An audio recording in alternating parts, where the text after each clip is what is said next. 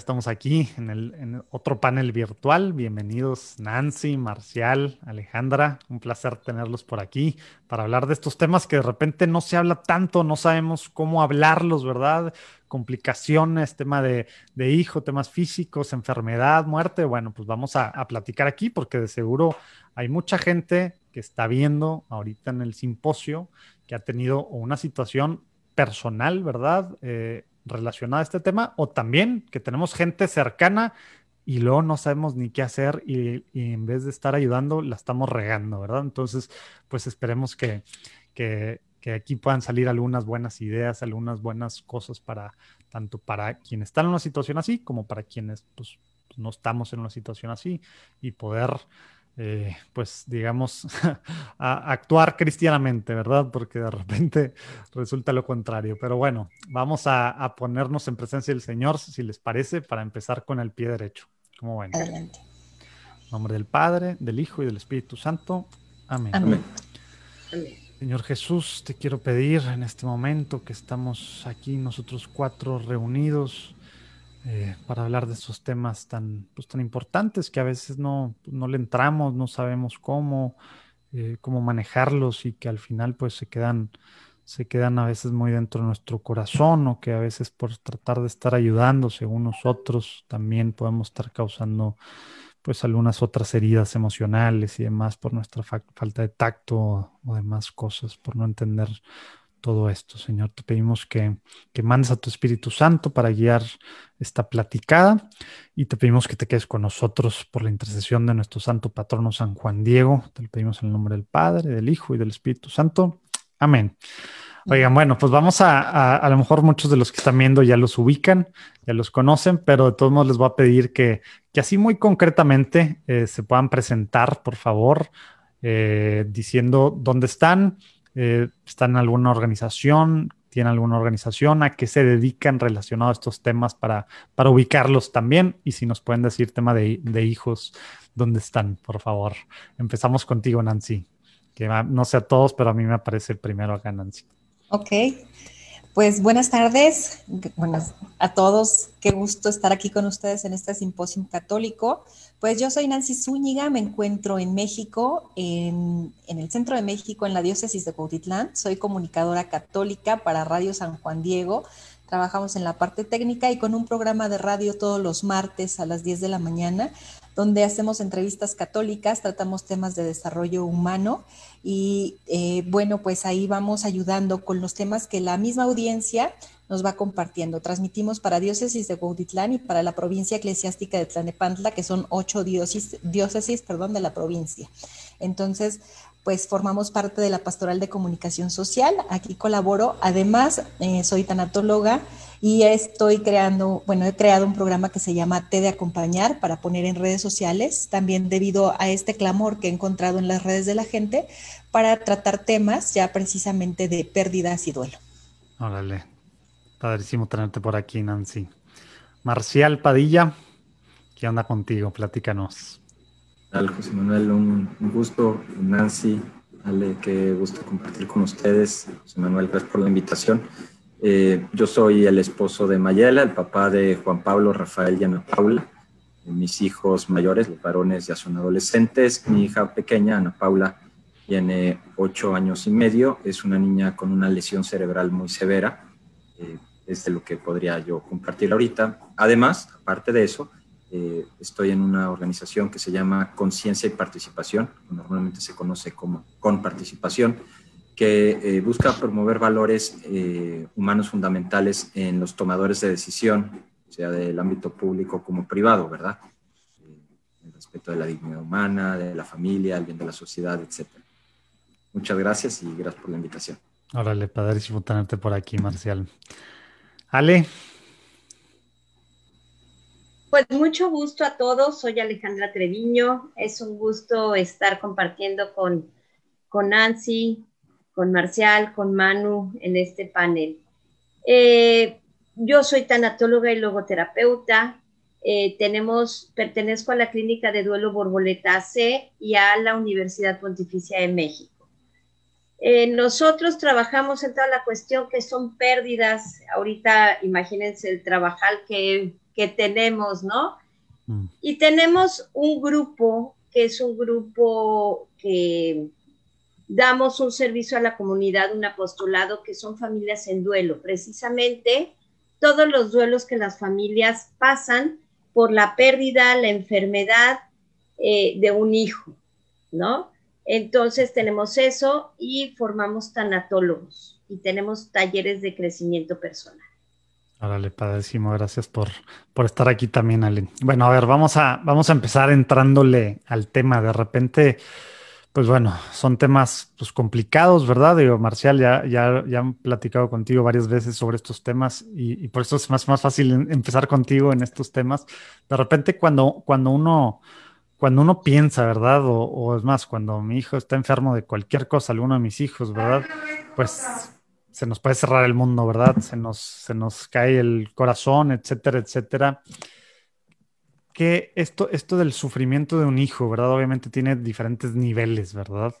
A ti te ha tocado una enfermedad muy específica, ¿verdad? En Ana Paula, ¿verdad? Pero quisiera que nos platiques para dar un poco de pauta, ya sé que los platicado en otros momentos, ¿no? Pero para ir adentrándonos en el tema, esos primeros momentos, ¿verdad? Después de esa primera vez que fue al hospital, ¿verdad? Y el tema de, pues, ¿qué fue lo primero? Meningitis, ¿verdad? Y estos temas. ¿Qué se te viene a la cabeza como papá? ¿Cómo empiezas a darte cuenta de que pues hay algo que pues llegó, ¿verdad? Y que al menos en el corto plazo, en ese momento, ¿verdad? Pues iba a causar pues, sufrimiento, ¿verdad? Para ella principalmente, obviamente, y complicaciones también pues en su familia, todo esto. ¿Cómo empieza esta parte? Para luego ya ir hablando de los procesos y lo que sigue, ¿no? Pero esta parte quisiera que pues trataras de a lo mejor de recordar y decirnos pues cómo la viviste, ¿no? Así muy pues, personalmente, ¿verdad? Sí, claro, bueno, en el contexto del simposio católico virtual, lo voy a exponer pues según, en el contexto también de mi fe y pues, desde parámetros que obviamente que compartimos la fe católica, ¿no? Ana Paula, su primera vez en el hospital no fue con la meningitis. De hecho, toda la vida de Ana Paula ha estado muy marcada por estar pues muy elegida, si quieres, escogida por Jesucristo para estar abrazada en la cruz con Cristo y estar totalmente con Cristo en la cruz. Yo así lo verbalizo, ¿no? Tiene más lógica ver su vida así que verla de otra forma. De verdad, ya digo, todos los eventos pueden tener una explicación racional de esto le pasó por esto y todo, pero ya el conjunto dices, no, pues ya no son. Ya son muchas casualidades, ¿no? Ana Paula se la pedimos a Dios nuestro Señor por intercesión de Juan Pablo II. Vino Ana Paula, pero el 7º mes de embarazo ella hubo un problema en el embarazo, empezó a perder líquido mi esposa, pero no había roto fuente. Eso significaba que se había perforado el saco estacional y por tanto estaba infectada. Es interesante porque digo, el cuerpo de la mujer está hecho para proteger al bebé, ¿no? Primero le pasa algo a ella que le pase algo al bebé, pero en este caso le pasó algo a mi hija y a mi esposa no le pasó nada. Nació de emergencia, la bauticé al momento de nacer, yo la bauticé. A las 24 horas de que nació le di un choque séptico. Eso significa que ya venía incubado el mal desde antes, o sea, no se enfermó al nacer, ya venía y al haber nacido, pues le dio el choque séptico, que es estar a punto de morir. La estabilizaron y como también lo digo yo, pues ella luchó por su vida, Dios tuvo piedad de ella y salió adelante, ¿no? Esa fue la primera. Estuvo un mes en el hospital, en terapia intensiva. Al salir, un mes después de salir, ya fue donde le dio la meningitis, estuvo todavía más grave. Quedó con una lesión cerebral muy severa y con las secuelas de esa lesión cerebral. Hubo muchas situaciones a lo largo de ese periodo en el hospital, que fue un mes y medio, en el que también se notó al mismo tiempo la intensidad de la cruz y también la providencia de Dios con ella, ¿no? Pues que mi hija tiene una historia distinta, la verdad. Tiene su historia, tiene su propio rollo con Dios. Después al salir le dio hidrocefalia, otra vez al hospital, luego le volvió a dar hidrocefalia, otra vez al hospital, luego se rompió una pierna y no se mueve en miércoles santo. ¿Cómo se rompe una pierna a alguien en miércoles santo si no se mueve? Digo, si le buscas alguna explicación la encuentras, Pero el punto es que son las cosas que le pasan. Luego le dio otra neumonía, ahí nos dimos cuenta de que tenía una hernia yatal, el estómago saltado a los pulmones. Un dolor horrible, pero pues como ella no habla, no sabíamos.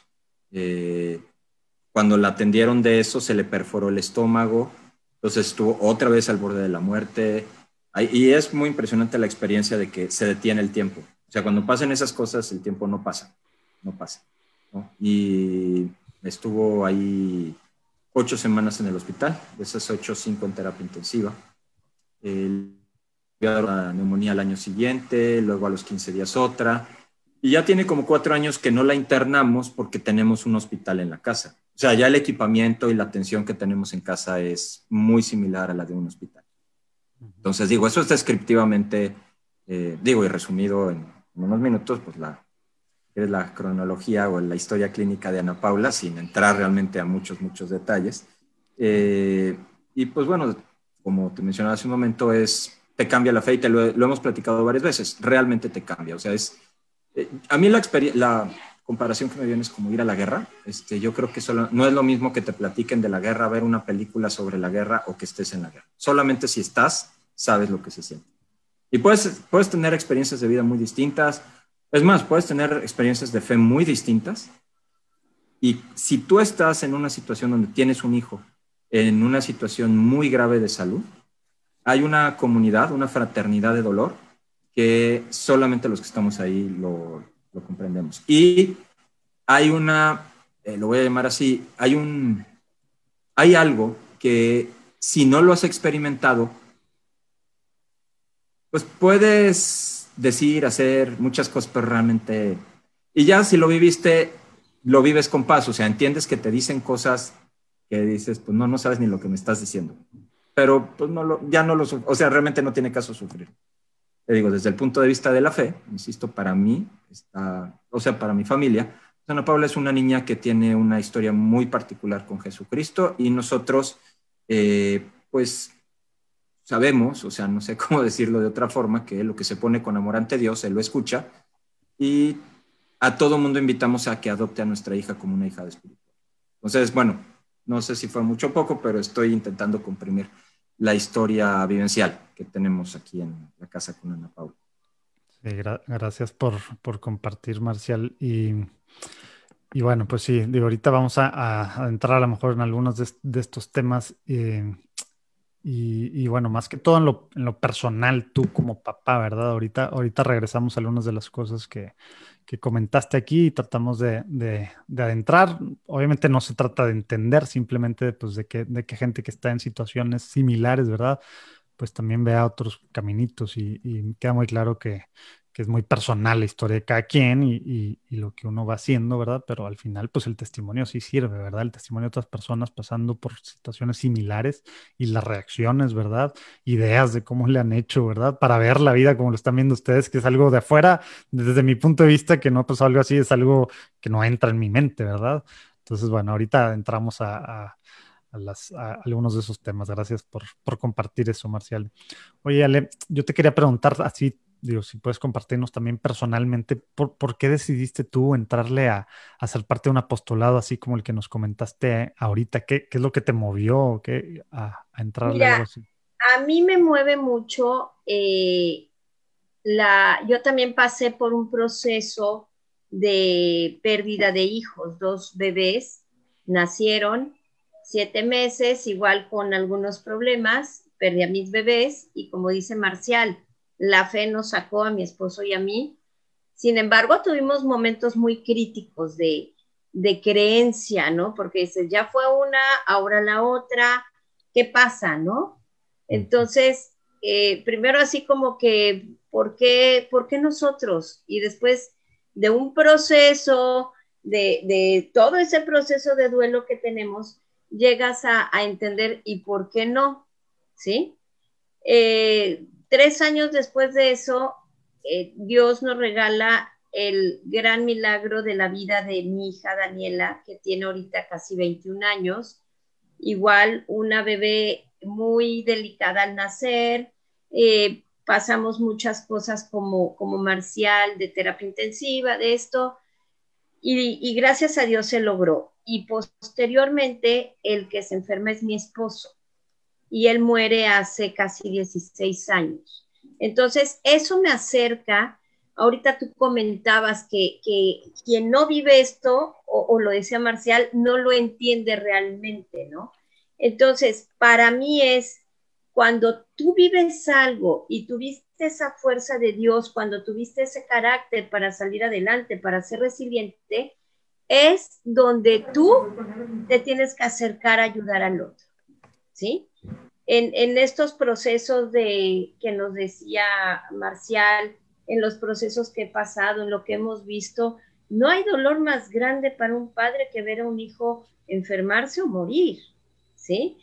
Lo decía Marcial, es que la mente, aquí lo entendemos, pero este es el que no capta. Pero cuando te agarras de esa fe, va siendo más fácil el camino. Pasamos, los papás que hemos pasado por estas pérdidas, pasamos una serie de dolores y a lo mejor ya aceptas la discapacidad de tu hijo, ¿sí? Y dices, ya lo comprendí, ya lo entendí, y viene otra enfermedad y es otro proceso. O sales a la calle y es la gente de, ¿y por qué andas y esa niña, mamá? Y llegas a un restaurante, esto me lo platicó algún grupo, yo trabajé también mucho con discapacidad y algún grupo me platicó que llegaron con unos niños con discapacidad a un restaurante y no los dejaron entrar porque la gente se molestó. Y es otro, ¿sí? Es otro guamazo para la familia, ¿no? Hay momentos, por ejemplo, cuando nos dan la noticia de que tu hijo murió o de que tu hijo tiene una discapacidad, a veces el matrimonio truena porque no tiene los recursos, ¿verdad? No recursos económicos, que también, bueno, los recursos económicos te cuesta muchísimo, pero los recursos internos y los recursos de una fe para salir adelante. ¿Sí? Ahorita vamos a entrar a alguno de esos temas también, Ale. Gracias por abrirte y platicarnos, pues, lo que te movió a entrarle a este apostolado que has estado haciendo. Nancy, platícanos un poquito, pues, ¿por qué decidiste ser tanatóloga? Y antes de eso, a lo mejor hay gente que pues, está viendo, ¿qué es tanatología? Para empezar. Fíjate que qué hermoso momento, qué diosidencias, ¿verdad? Por las experiencias personales que podemos compartir aquí con Marcial, con Ale, porque creo que lo que en mí pasó fue que a través del dolor descubrí mi misión. Y también escuchaba la historia de Marcial, y yo también en mi tercer embarazo de mi hijo, a los 7 meses, tenemos una situación en casa donde empieza a inundarse nuestra casa. En temporada de abril empiezan unas lluvias muy fuertes. Ya habíamos vivido una experiencia así antes y mi hijo, el del medio, le había asustado tanto que cuando nuevamente viene esta inundación, yo estaba embarazada, y escuchar sus gritos y su temor me hizo forzar uno de las alcantarillas, levantar el registro para que procurar que por lo menos la parte del estacionamiento no se inundara, no llegara el agua, porque yo ya escuchaba gritar a mi hijo terrible. Y no me di cuenta que en ese momento, con el esfuerzo que hice, perforo la bolsa, perforo el saco, empiezo a perder líquido y empiezo a notar que el estómago pues empieza a disminuir de tamaño. Bendito Dios que me toca la revisión. Me tocaba la revisión en estos días y la ginecóloga me dice, ¿sabes qué? Te quedas, o sea, ya no hay momento de regresar ni nada, tienes sufrimiento fetal, hay que hacer, y bueno, nace el niño prematuro, y a partir de ahí fue una experiencia muy, muy complicada estar con él. Empieza a ser cianótico, no respiraba, bueno, pasé días cuidándolo, pero también surge aquí la situación en lo que dicen cómo tanto papá como mamá vivimos de diferente manera este duelo, esta experiencia tan difícil. En mi caso se me juntan 2 duelos, porque al estar en el hospital infantil, en el Federico Gómez, ahí reciben a mi hijo por una sepsis, me decían, le hicieron punción lumbar, bueno, estuvimos ahí. En este momento sufro el abandono de mi esposo. Él me deja en el hospital y se deslinda de todo porque él dice, yo no puedo con esto. Entonces Son dos cosas al mismo tiempo. Yo te puedo decir que sí quedas en un shock, así de, y tienes que, o sea, la mente te protege y dices, tengo que responder, tengo que poner atención a los médicos, tengo que hacer, porque está la vida de tu hijo en peligro. Yo no sabía lo que era en los estudios que le iban a hacer, me sentía de verdad descontrolada. Pero también en los hospitales encuentras una red de apoyo en otros padres que están pasando esto. Como bien dicen, solamente el que lo vive. Yo recuerdo que en una de las mañanas, cuando nos sacan al cambio de turno, una mamá ve que yo no traía suéter, ella se acerca a mí, me abraza, o sea, ella es la que me da calor, y había algunas personas que llegaban y nos decían, ¿pan o café? Y yo, no, no, gracias. No, no lo estamos vendiendo, se los estamos dando, o sea, pan o café. Entonces, para mí esos momentos fueron un confort en esta experiencia, ¿no? Y yo veía el pasillo de las lamentaciones, le digo ahora, porque las mamás al estar cuidando a los hijos, pues muy fuertes, pero muchas se desmoronan al estar en el pasillo porque aguantas para que tu hijo no te vea mal, pero en ese momento en el que te tomas el respiro, el cambio de turno, hay quienes no pueden controlarse y es el momento del desahogo y entre nosotras mismas pues estamos dando apoyo. Ahí me tocó cuando a mi hijo, los médicos le estaban revisando este diagnóstico, estar compartiendo el cuarto con un niño de cáncer.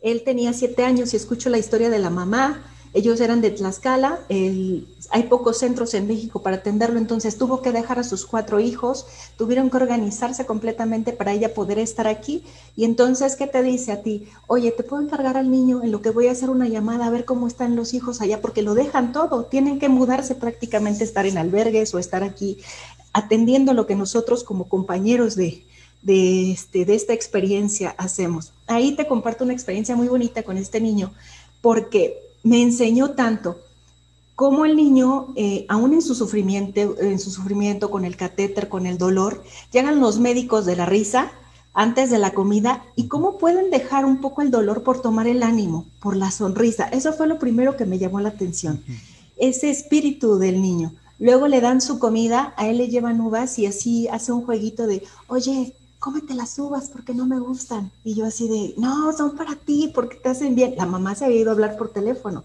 Entonces, algo me convence, me acerco a él y empiezo a comer las uvas. En la noche vuelve lo mismo, le llevan su cena, le llevan sus uvas y lo primero que hace es comerse las uvas. Y le digo, oye, así con la mamá, ¿qué pasó? ¿Me has hecho trampa? ¿Cómo que no te gustaban las uvas? Y me dice el niño, pero tú no habías comido.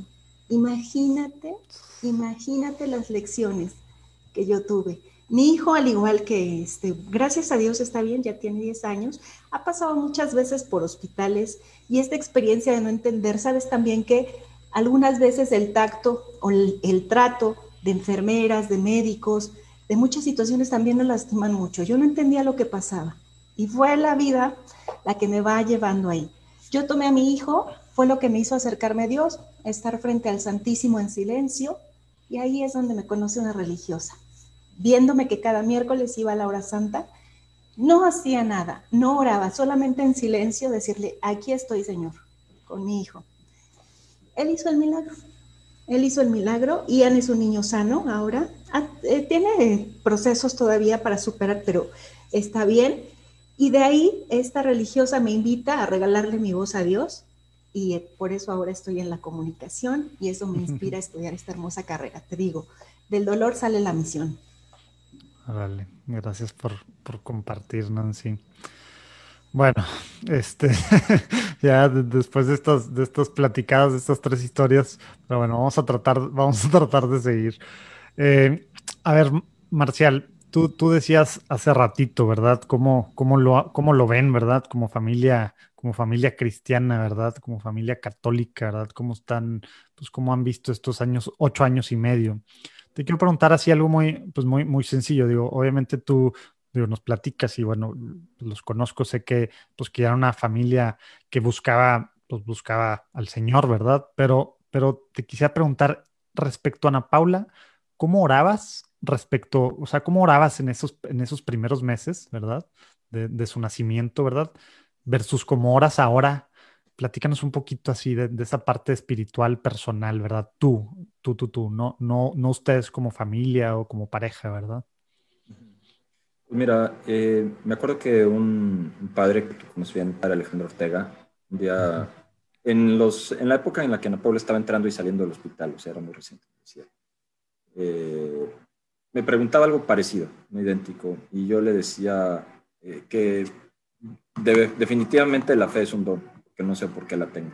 O sea, no sabes por qué crees cuando te pasan cosas como esta, pero crees. O sea, digo, o crees o no crees, o sea, no sé qué decirte, simplemente la fe es un don. Y puedes entender si alguien se quiebra, ¿eh? La verdad es que lo puedes entender, es indescriptible pasar algo como esto. ¿No? No se lo deseas, estás para él o para ella, pero no se lo deseas. Eh, y yo le decía, ¿sabe cómo que es la fe ahorita? Si es como estar a 10,000 metros bajo el agua, todo está oscuro, todo está frío, y solo sabes que no te has ahogado. Y entonces él me decía, la fe es como si fuera oxígeno para ti, como si fuera aire para ti en esa circunstancia. Y le digo, no, porque respirar aire es lógico. Ahí nada más sabes que no entiendes nada y no sabes por qué no te has ahogado. O sea, lo único que sabes es que no te has ahogado, ¿no? Es que todo se hace eh, muy limitado. Es una experiencia muy distinta, Emanuel, te digo. Todo el tiempo tienes miedo. Yo me acuerdo que todo el tiempo quería ir al baño. Estoy seguro que a su modo Nancy y Alejandra han visto o han vivido algo. Igual y no idéntico, pero lo de tu esposo, Nancy, híjole, qué dolor, porque sí, es que es lo que, o sea, esas son las historias que se ven en la trinchera.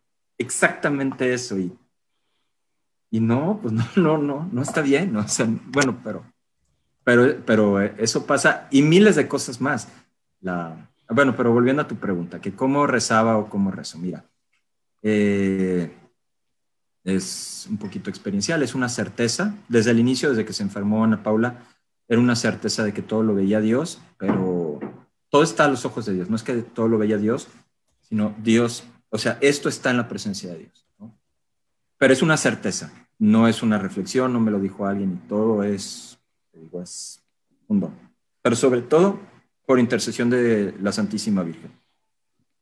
Una forma concreta en la que se puede ver eso, más o menos, es que entre el nacimiento de Ana Paula y que le dio la meningitis, teníamos de visita en la casa un retablo de la Virgen Peregrina, perdón, de la Virgen Peregrina. Ese retablo en concreto lo pasábamos entre varias familias y ese en concreto, ese en especial, por alguna de las familias en momentos difíciles, ¿no? Como que era un momento en el que la Santísima Virgen acompañaba. Estaba en nuestra casa cuando Ana Paula se enfermó. Eh, si quieres más o menos, a mí eso un poco me hizo saber, no sé cómo ponerle el verbo, que en primer lugar no era culpa de nadie, que eso es algo que todo el tiempo tienes. Es mi culpa, ¿no? O sea, y no puedes no sentirlo, no pensarlo, te lo hacen pensar. O peor, te lo hacen pensar, ¿no? Pero siempre lo tienes, o sea, porque uno intenta acomodar las cosas, uno intenta explicarse las cosas. Alguien tiene que tener la culpa, esto no debió pasar y entonces eso está en presencia de Dios. Luego también si quieres, algo que llegó un doctor a prepararnos para la muerte de Ana Paula, porque médicamente no tenía esperanzas. Para mí nunca fue punto si tenía una esperanza. O sea, yo no iba ni por delante ni por detrás de la vida de Ana Paula. Ni iba por detrás diciendo a ver qué pasa, ni iba por delante de queriendo yo que se sanara o que se muriera, ¿no? Ni yo decretaba salud, ni tampoco declaraba su muerte. O déjala ya, entrégala ya, eso tampoco. O sea, mi hija es mi hija, ella vive lo que viva y, o sea, estoy yo con ella en este instante, es un puro presente. Pero entonces llegó un doctor a prepararnos para la muerte de Ana Paula y le expliqué, que no sé si lo entendió, porque pues no estaba él en la trinchera, aunque sea un doctor y vea mucho dolor y todo, pues si no le pasa, no lo entiende. Le dije, mira, esto es como estar en la barca con Cristo durante la tormenta. Y él está dormido y la tormenta está muy fea. Y de veras, el pánico no te lo puedo describir. Pero pues yo me veía, le digo, así es mi presente, o sea, me abrazo a Jesucristo, así como un niño pequeño se abraza cuando tiene mucho miedo, que se abraza con una fuerza que no hay quien lo separe, o sea, es así, y nada más estaba ahí, y luego como amarrado con el rosario a eso, pero no creas que era muy, muy consciente de eso, era una forma así muy espontánea. Entonces, todo lo que ha tenido que ver con Ana Paula, Manuel, no ha sido una forma de rezar que yo lo pueda poner en términos novelescos o literarios. Por eso pongo el ejemplo de la guerra, porque a mí me gusta ver las series de guerra, las series bélicas. Mientras más realistas, mejor. Aunque pues pudiera parecer, ¿por qué te gusta ver algo tan sangriento y todo? Porque incluso en eso, aunque lo reflejen mucho, como quiera lo hacen artístico y te presentan héroes y villanos y todo. Y no, cuando tienes miedo, eres igual a cualquiera. O sea, va a haber momentos de llorar y momentos de reír, como dice Nancy, y hay momentos en que dices, híjole, pues la verdad, Dios mío, ¿dónde andabas? Y yo no maté a nadie, ¿por qué me tocó a mí esto? Por supuesto que lo entiendes. Entonces, no sé si te respondí más o menos, o sea, antes y ahora sí se puede decir que ha evolucionado un poco, pero lo que es fundamental es que sí me ha hecho ver y vivir mi fe católica de una forma muy distinta, porque el crucifijo no es un amuleto, el crucifijo es una imagen real. Jesucristo murió de verdad y duele de verdad, y hay una huella del mal en el mundo, porque los niños no se deberían de enfermar. O sea, la huella del mal en el mundo está presente, y entiendes lo que significa que Cristo haya muerto en la cruz y lo que significa confiar en la resurrección. No sé si tiene sentido más o menos esto que te digo. Sí, como tú dices, no estoy en la trinchera, entonces no tiene tanto sentido para mí, pero, pero entiendo lo que dices. Oye, y nada más, Marcial, para entender esta parte que dijiste ahorita de que te pedían como que entregaras a Ana Paula, y como que, no entregaras, que la dejaras ir o algo así, dijiste, ¿verdad? Eh, ¿Tú pides ahorita a sus 8 años y medio, pides por su curación o ya no pides por su curación? ¿Por qué oras respecto a ella?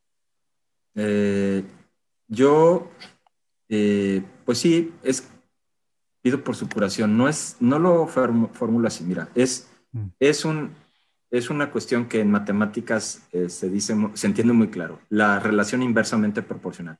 O sea, en la medida que tienes una cosa en un sentido, tienes la otra en otro sentido, ¿no? mm, Entonces, o una relación directamente proporcional, que es en la medida que tienes una cosa, en esa medida. Pues en este caso, en la misma medida que aceptas, puedes poner ante Dios lo que quieras. Total, lo estás anhelando. Entonces yo acepto la voluntad de Dios tal como viene, ni las manos meto. Dios es Dios y yo no. Me duele exactamente igual, ¿eh? No me duele ni tantito menos, nada más que, mm. pues lo acepto. O sea, lo acepto. Ahora, aceptándolo, pues como en el Evangelio, Jesucristo dijo, pónganlo, o sea, pidan. Entonces yo anhelo todo. Entonces, aceptando la voluntad de Dios un día a la vez, lo que Dios me da tal como me lo da, pongo ante él mi anhelo, que es la salud plena para mi hija. Mm. Eso significa que estás pidiendo por su curación. Pues yo estoy aceptando mi presente y poniendo todo ante Dios. Y él puede hacerlo, la verdad es que sí lo puede hacer. Ah, entonces es malo porque no lo quiere, no, es Dios, él hace lo que quiere, o sea, y está bien, Dios es Dios, yo soy su hijo, a él le toca hacerlo, a mí pedirlo, y Órale. Sí, sí es pues difícil a lo mejor de entender de fuera y a lo mejor hasta puede sonar medio contradictorio algunas cosas, pues aceptas, pero pides su salud, pero tal. anhela. Digo, anhelas, perdón. Bueno, pero dijiste que aceptaba su voluntad también, ¿verdad? Sí, yo Entonces, acepto su voluntad. En la misma proporción que la aceptas, puedes poner ante él su anhelo, tu anhelo. exacto. Exacto, pero calcado, o sea, tal. Mira, y por el lenguaje corporal de Ale y Nancy, yo sé que ellas también de alguna forma lo Y comparten o los, lo y han los vivido. que nos están viendo que Sí. tienen alguna pues, situación o han vivido alguna situación así, ustedes, digo, yo por eso estoy haciendo las preguntas, ¿verdad? Porque yo obviamente pues no lo he vivido así, no lo entiendo, obviamente, ¿verdad? Porque estoy fuera de... Gracias, Marcial, y espero que no te haya así demasiado, ¿verdad? Oye, Nancy, ahorita pues platicaba Marcial también este tema de, pues, pudiéramos a lo mejor echarle la culpa o buscar culpables, ¿no? Tú nos platicaste, bueno, pues pues llegaste al hospital y lo que pasó con tu hijo y aparte te dejó tu esposo justo en ese momento, ¿verdad? Porque en vez de rayársela a Dios, ¿verdad? O de tener la certeza de que no existía, ¿verdad? O de que él era el culpable, ¿verdad? Me da muchas pues, ganas de saber por qué decidiste empezar a ir al Santísimo como nos platicaste. Fíjate que mucho tiene que ver, yo creo, esta experiencia de el acompañamiento de las personas, ¿no? La bondad que hubo en estas personas que se acercaron a darnos, ¿no? Lo que te decía, yo estaba sola ahí, de hecho, también, al igual que ella desde Tlaxcala, yo también de mi casa tuve que estar ahí sola, y también llegó un momento en el que no pedí ayuda a mi familia, o sea, me sentí tan en shock que me quedé ahí día y noche esperando las noticias del médico hasta que alguien de la familia me llamó, pues, ¿dónde estás? ¿Qué pasa? Y fue como ya acuden a ayudarme, ¿no? Al regresar a la casa, fue un impulso. Yo no te lo puedo decir ni siquiera que yo lo planeé, que alguien me lo dijo. Agarré al niño, eh, fui a la capilla de mi comunidad que nunca visitaba, que nunca visitaba. Y ahí estuve, el día que yo llegué era hora santa. Entonces estuve frente al Santísimo y era, te digo, no había palabras. Si puedo decir de alguna manera que era mi oración, era el silencio, solo el silencio. Y en ese silencio fui encontrando la paz, al grado de preguntar cada cuándo hacían esta actividad, porque no sabía realmente lo que se vivía en la capilla. Y cada miércoles estaba ahí, cada miércoles estaba ahí. Fue algo natural, no sé, ahora puedo decir tal vez Dios mismo fue el que se hizo cargo de esto, ¿no? De ese llamado. Y pues yo accedí a esa respuesta. Y ahora lo que te digo también es que como papás nos enfrentamos a otra situación, a hablar de la culpa. Creo que los principales culpables en algún momento pueden llegar a ser los papás. Y si fue algo que yo no hice, y también tiene que ver lo que la gente te dice, ¿no? Y si no te cuidaste bien, y eso a lo mejor no comías bien, y a lo mejor eso, entonces te van sembrando como la culpa, y tú estás tan sensible que si tu hijo llega a empeorar, pues ya estás cargando la culpa también. Y para el caso de los hijos que mueren, el papá siente una culpa terrible, no lo protegí lo suficiente, no hice lo suficiente por él, ¿qué hice mal? Entonces, yo agradezco en mi caso este momento en el que fue este llamado, pero ahora con el estudio de la tanatología entiendo cómo, te digo, en el hospital encontré solidaridad en muchas mujeres, como dice Marcial, quienes vivimos lo mismo nos hacemos solidarios. Pero algunas veces encuentras el morbo en las personas, ya no preguntarte porque se interesen por ti, sino por satisfacer una curiosidad y eso duele mucho. A veces dicen que cuentan contigo para lo que sea y la verdad es que tus necesidades ni las conocen realmente, ¿no?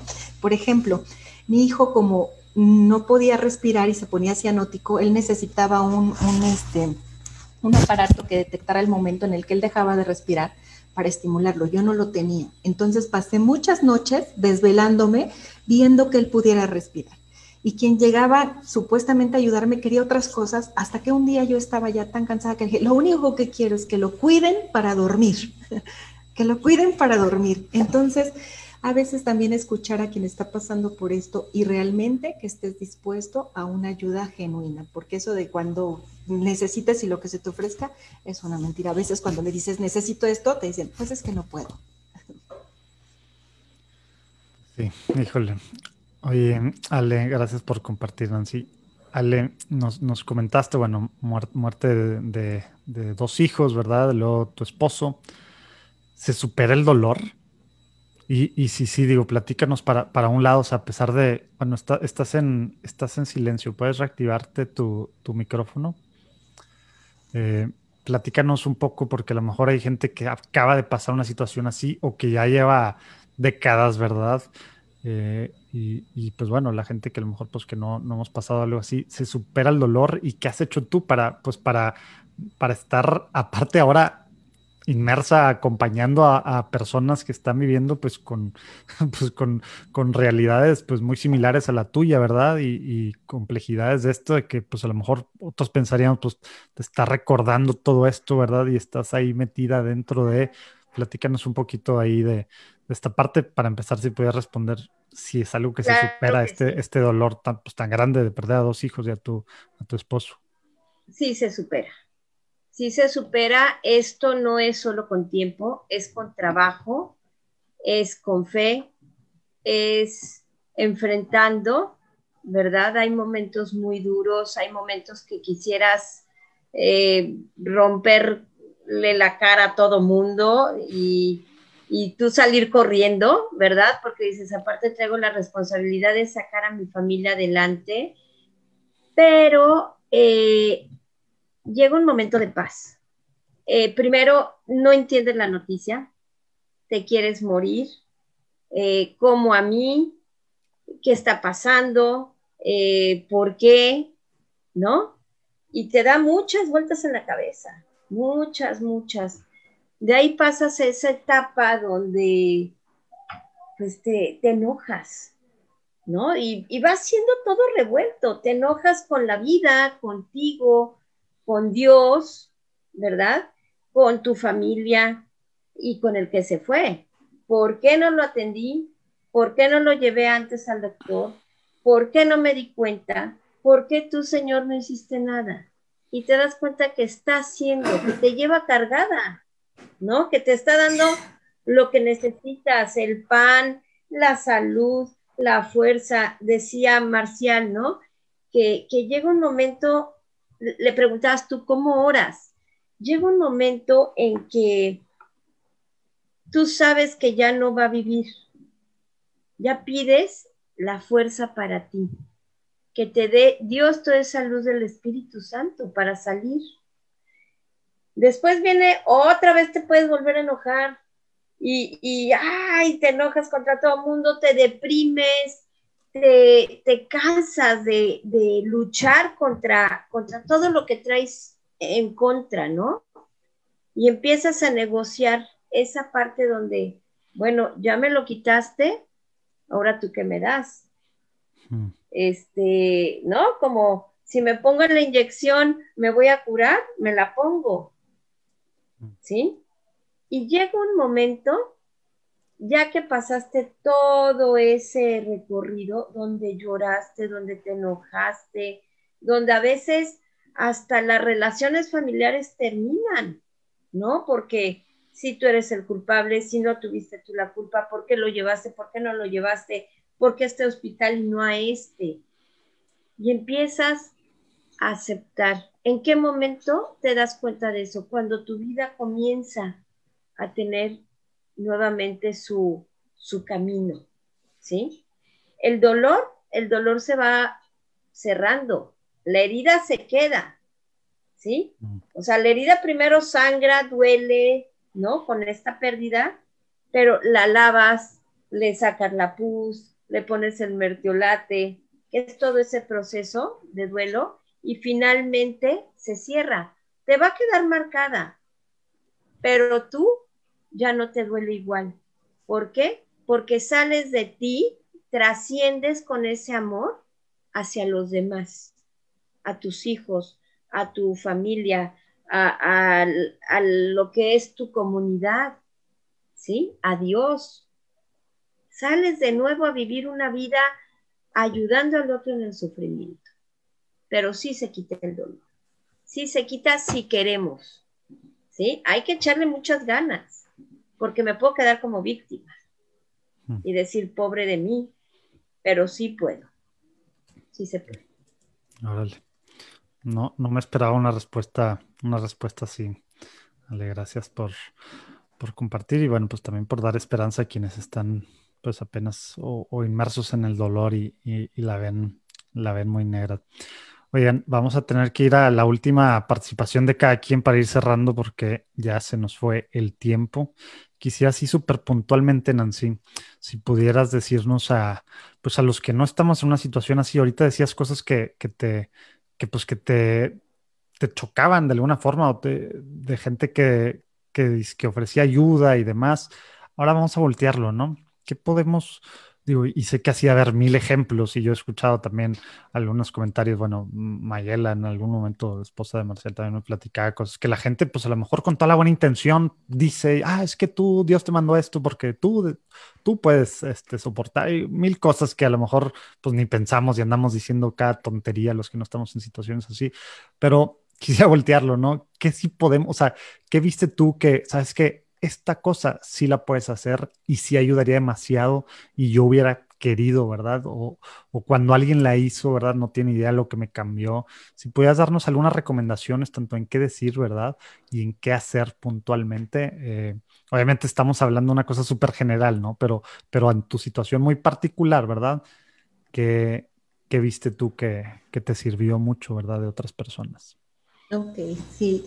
Lo que me sirvió mucho y creo que podemos hacer es, en el caso de mi mamá, te digo, yo tenía mis otros dos hijos mayores, entonces uno como papá, cuando tienes al hijo enfermo y estás en el hospital, pues tienes que estar ahí con él y pues sí dejas todo, ¿no? Entonces, eh, que se hiciera cargo de que ellos estuvieran bien, de que tuvieran sus alimentos, de que tuvieran las actividades en la escuela y de verlos mientras yo tenía que atender al hijo. No, como papás, te digo, pues es muy difícil enfrentar esta prueba, pero ese apoyo moral, a lo mejor ahorita tú dices, pues estamos en línea, ¿no?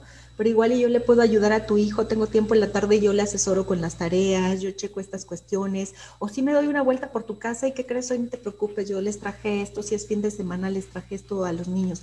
Procurar el bienestar, las cosas básicas, ¿no? En otro caso puede ser el descanso, también el papá, la mamá desgasta mucho el estar cuidando y nos descuidamos mucho, nos llegamos a olvidar del cuidado, de las horas de dormir, esos relevos que se tienen que hacer, que en este caso te digo, yo no los tuve, entonces también para mí fue una muestra, sí, podemos estar más atentos con esos detalles, ¿no? Esas son las cosas que a mí más me ayudaron y te digo, cristianamente es lo que podemos hacer. Cuando le preguntas qué se te ofrece, a veces él trae la cabeza en otras cosas. Entonces también podemos ser observadores y acercarnos, ¿no? A los niños, al entorno y pues ser ahí solidarios. Bien, gracias por compartir y bueno, espero que hayan tomado nota, si no, después ven la repetición porque hay que, hay que, pues, activamente ver cómo acompañar también, ¿verdad? Al final, pues, son obras de misericordia y estamos llamados a eso, ¿verdad? También los que no, aunque no entendamos o aunque nos dé complicación porque no sabemos cómo, pues tenemos que hacerlo, también es parte del ser cristianos, ¿verdad? De ser católicos.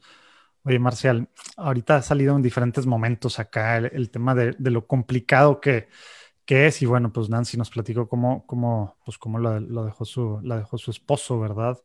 Y en algún otro momento también salió lo complicado que es esto. Por favor, ya sé que no existe receta secreta, ¿verdad? Ya quisiéramos, ¿verdad? Pero ¿cómo vive un matrimonio, ¿verdad? Algo así, como a pesar de los años, esto en vez de romperlos, hace que sigan adelante, ¿verdad? Si nos puedes dar algunos, pues no sé si son tips, ¿verdad? O cómo decirles, ¿verdad? Para en medio de todo esto, no solo enfocarse en la enfermedad y estar en medio de todo este rollo, sino qué recomiendas a un esposo o a una esposa que ve para que haga respecto a su pareja, ¿verdad? En una situación, pues así, con todas las complejidades y con todos los meses que estuvieron, sobre todo, pues de los primeros años en el hospital, que es bien fácil, pues perderse, ¿verdad? Como pareja. Claro. Mira, puedo contar mi experiencia, en efecto, ya que quien verá, como no, lo que sí hemos conversado varias veces, Mayela y yo, es que las circunstancias nos llevan o te llevan a darte cuenta que traías ya de antes en algunas cosas. O sea, nosotros, algunas cosas que habíamos vivido durante el noviazgo y que estaban ya presentes en nuestro compromiso y en nuestros primeros años de matrimonio. Paula se enfermó cuando teníamos 6 años y medio de casados y vamos a cumplir 7, ¿no? Simplemente ahí se manifiestan, ¿no? O están o no están, ¿no? En nuestro caso, por ejemplo, algo que ya estaba, era que primero éramos esposos y como manifestación o como fecundidad de nuestro ser esposos éramos papás, pero no éramos esposos para ser papás, o sea, como si la finalidad, o sea, O sea, entiéndeme, no es que éramos primero papás y bueno, de casualidad éramos esposos, ¿no? Somos esposos. Entonces, pues aquí estamos. O sea, siempre había el primero en nosotros, ¿no? Ese es algo. O sea, eso estaba claro desde antes para empezar. Yo creo que sí, simplemente ahí se pulió, se enfatizó. Por lo que a mí respecta, aquí voy a hablar como Marcial. Hay algunas cosas que pues, no las podría yo saber en ese momento, antes, pero me dio mucho gusto verlos en el momento. Por ejemplo, pues teóricamente o estrictamente hablando, no es que haya una sola persona en el mundo con la que te puedas casar. Digo, o sea, estrictamente hablando, sí puede haber momentos o por momentos, tú dices, oye, ahorita fue A o fue B, o fue B o fue C. O sea, ciertas cosas donde tú dices, vas tomando decisiones en tu vida. Libre albedrío, vamos a decir lo que queramos. Sí. Siempre. Entonces, o sea, yo me di cuenta de que muchas cosas que me habían llevado a entregarle mi vida como esposo precisamente a esa mujer, habían sido pues de las mejores decisiones en mi vida porque tengo la mejor esposa para esta circunstancia. O sea, realmente, como dice la canción, coincidimos, ¿no? Coincidimos. O sea, Mayela es la esposa y la mamá para estas circunstancias. No significa que sea perfecta, sea de roble, no le duela, no llore, por supuesto. O sea, ahorita que decían lo de llorar, me acuerdo muchísimo una vez en el sótano, en el estacionamiento del sótano del hospital, los alaridos, no el llanto, el llanto así con alaridos y gemidos y todo, y gritos y todo de mi esposa. Pues porque tienes que llorar, porque te duele, ¿no? Claro. Entonces, ahí. Entonces, ¿qué te ayuda? Pues, híjole, si no te ha pasado y esto te puede servir, consolida tu matrimonio, de veras, no des por supuestas cosas, haz una renovación matrimonial, lo que te pueda ayudar, porque digo, obviamente esto no se lo puedo desear a nadie, es lo peor que le podría desear a alguien que se enferme su hijo, no hay forma, no se lo puedes desear ni a tu peor enemigo lo que se siente cuando pasas por esto, no sabes, es horrible. Pero, bueno, a algunos nos pasa. Entonces, en lo que tiene que ver con el matrimonio, estar muy, muy bien, no voy a decir muy enamorados porque no es nada más la emoción, es estar muy casados, o sea, estar casados, que es todo lo que implica de definición de la voluntad, también de la emoción, también de la entrega, de proyecto de vida, de sacramento, todo. O sea, tienes que estar muy casado. Y pues bien, o sea, también pues, le doy gracias a Dios porque este es el matrimonio en el que estoy y con la esposa con la que vivo esto. ¿Podría haber sido distinto? Pues igual y sí, José Manuel. Son de las cosas que las cosas son como son, las tomo como vienen de Dios y le doy gracias a Dios, ¿no? Y ya está. La verdad es que soy muy afortunado y hay muchos matrimonios que, o sea, así como lamentablemente todavía estoy, cada vez que me tocan historias como la que cuentas, Nancy, me da mucho coraje porque ya me quedo con el estómago chiquito y me da coraje. O sea, no es justo. Tengo una persona muy cercana, también con 2 hijos, que después del segundo se peló y llegó al hospital una señora una vez, no la conocí mucho porque ahí sí nada más ella llegaba y nosotros ya nos íbamos, pero llegó una señora con una niña con paladar hendido que le había producido lesión cerebral por eso y que también el marido, esto no, o sea, simplemente se desapareció, se desvaneció, esto no es para mí o yo no puedo esto y ¿quién te preguntó? O sea, no funciona así. Entonces, hay que estar bien casados, y hay que volverse a mirar a los ojos y preguntarse, ¿quién eres tú para mí? ¿Qué soy yo para ti?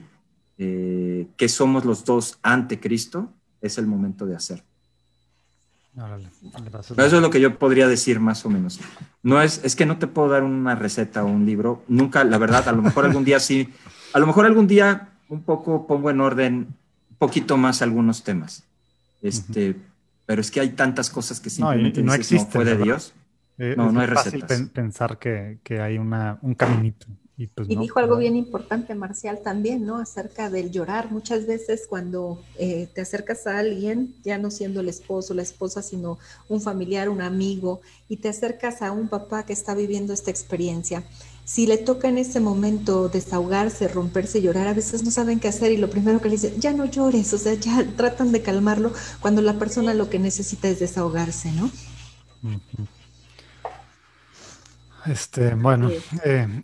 Ale, quisiera que, digo, nos platicaste tú que sí se puede superar el dolor, ¿verdad? Bueno, sanar heridas, ¿verdad? Aunque siempre están ahí, ¿verdad? Pero, y se ven la cicatriz y pero que sí hay un proceso de verdad. A lo mejor hay gente que como que, bueno, nos platicaste algo, pero ahorita estoy en medio de esto. ¿Qué debo de hacer? ¿Qué puedo hacer? Platícanos de alguna cosa concreta que tú ahora que acompañas pues a tantas personas, no sé si algún recurso, alguna herramienta o Ok. simplemente, ¿sabes qué? El primer paso es esto, ¿verdad? Porque pues hay ahorita esposos, esposas, papás, mamás católicos viviendo alguna situación así, ¿verdad? Que están viendo y pues están en medio de, ¿verdad? Y en medio de pues ver la solución, ver la luz, pues a veces no es fácil y por eso quisiera cerrar con esta pregunta, Ale. Claro que sí. El primer paso que yo les recomiendo es escuchar. Escuchar a la Mm, persona, ¿sí? Al que está sufriendo cuando acompañamos a alguien. mm, Eh, Permitirnos pedir ayuda si somos los dolientes, ¿sí? Permitirnos decirles, me está pasando esto, atreverme a llorar, a gritar, a lo que sea, ¿sí? Hablar, ser escuchados, escribir muchísimo, ¿sí? Porque a veces el círculo queda abierto.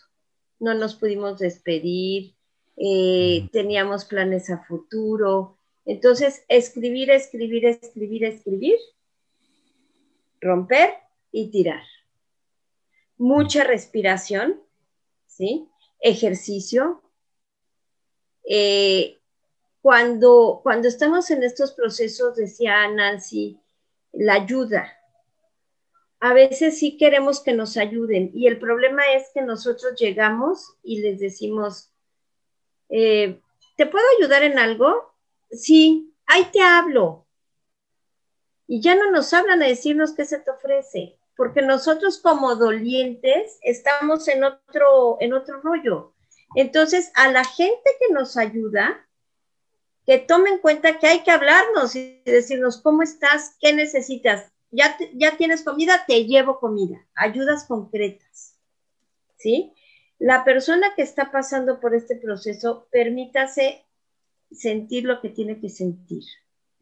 Llorar, si necesita reírse porque se acordó de algo, reírse, hablarle a nuestros hijos de lo que está pasando, ¿no? Porque luego tendemos a cerrar esa comunicación y no decirle lo que está pasando con su hermano. Y ellos son una parte de la familia que tienen que estar integrados en este proceso, ¿sí? Y es una parte también para ir sanando. Ese es un gran consejo, ¿sí? Órale, Escribir, ser escuchados, pedir ayuda. órale. Muchas gracias, Ale. Oigan, pues podríamos seguir platicando mucho tiempo más, pero ya nos pasamos de la hora. Una disculpa y tenemos que irnos corriendo a la próxima conferencia. De todos modos, ahí abajo vienen, pues bueno, redes sociales, las páginas y demás para que por favor pues, recomienden a otras personas, ¿verdad? Seguir acá a nuestros panelistas y estoy seguro que también pues tienen recursos. No sé si tú, Marcial, tienes recursos así específicos, pero bueno, en tus redes también de repente, bueno, muy abiertamente platicas de estos temas, ¿verdad?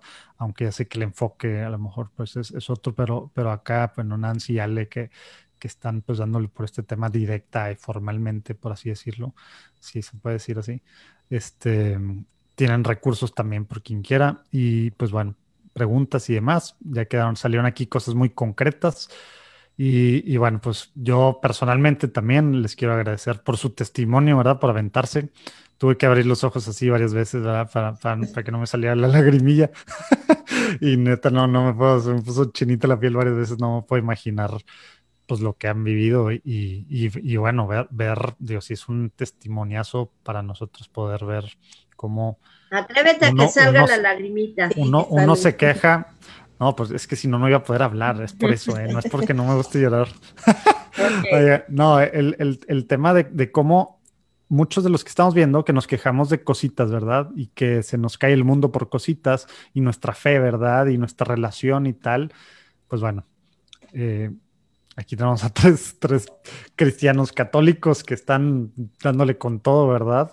A Yes. pesar de todas estas complicaciones que ya escuchamos, es un gran testimonio, ¿verdad?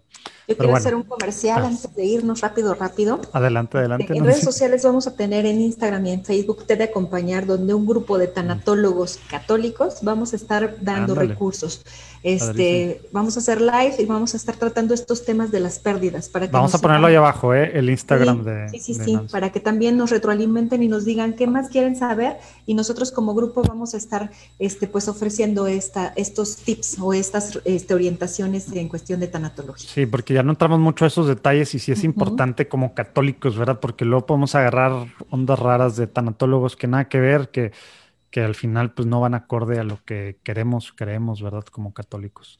Gracias por la invitación, Nancy, y ahí abajo viene también Igual en el grupo de ándale. familias en duelo, que ahí vienen los datos de la clínica, es Ah, un grupo que ahorita está haciendo vía remota, pero está en la parroquia de la Esperanza de María en la Resurrección del Señor, en el Pedregal. sí, Ahí en los México. esperamos gratuito para todas las familias que estén en ese proceso. Órale, muchas gracias. Ya salieron aquí dos buenos anuncios y bueno, todos allá abajo también vienen las redes de Marcial. Gracias por acompañarnos y ahora sí vamos corriendo a la próxima conferencia. Dios los bendiga.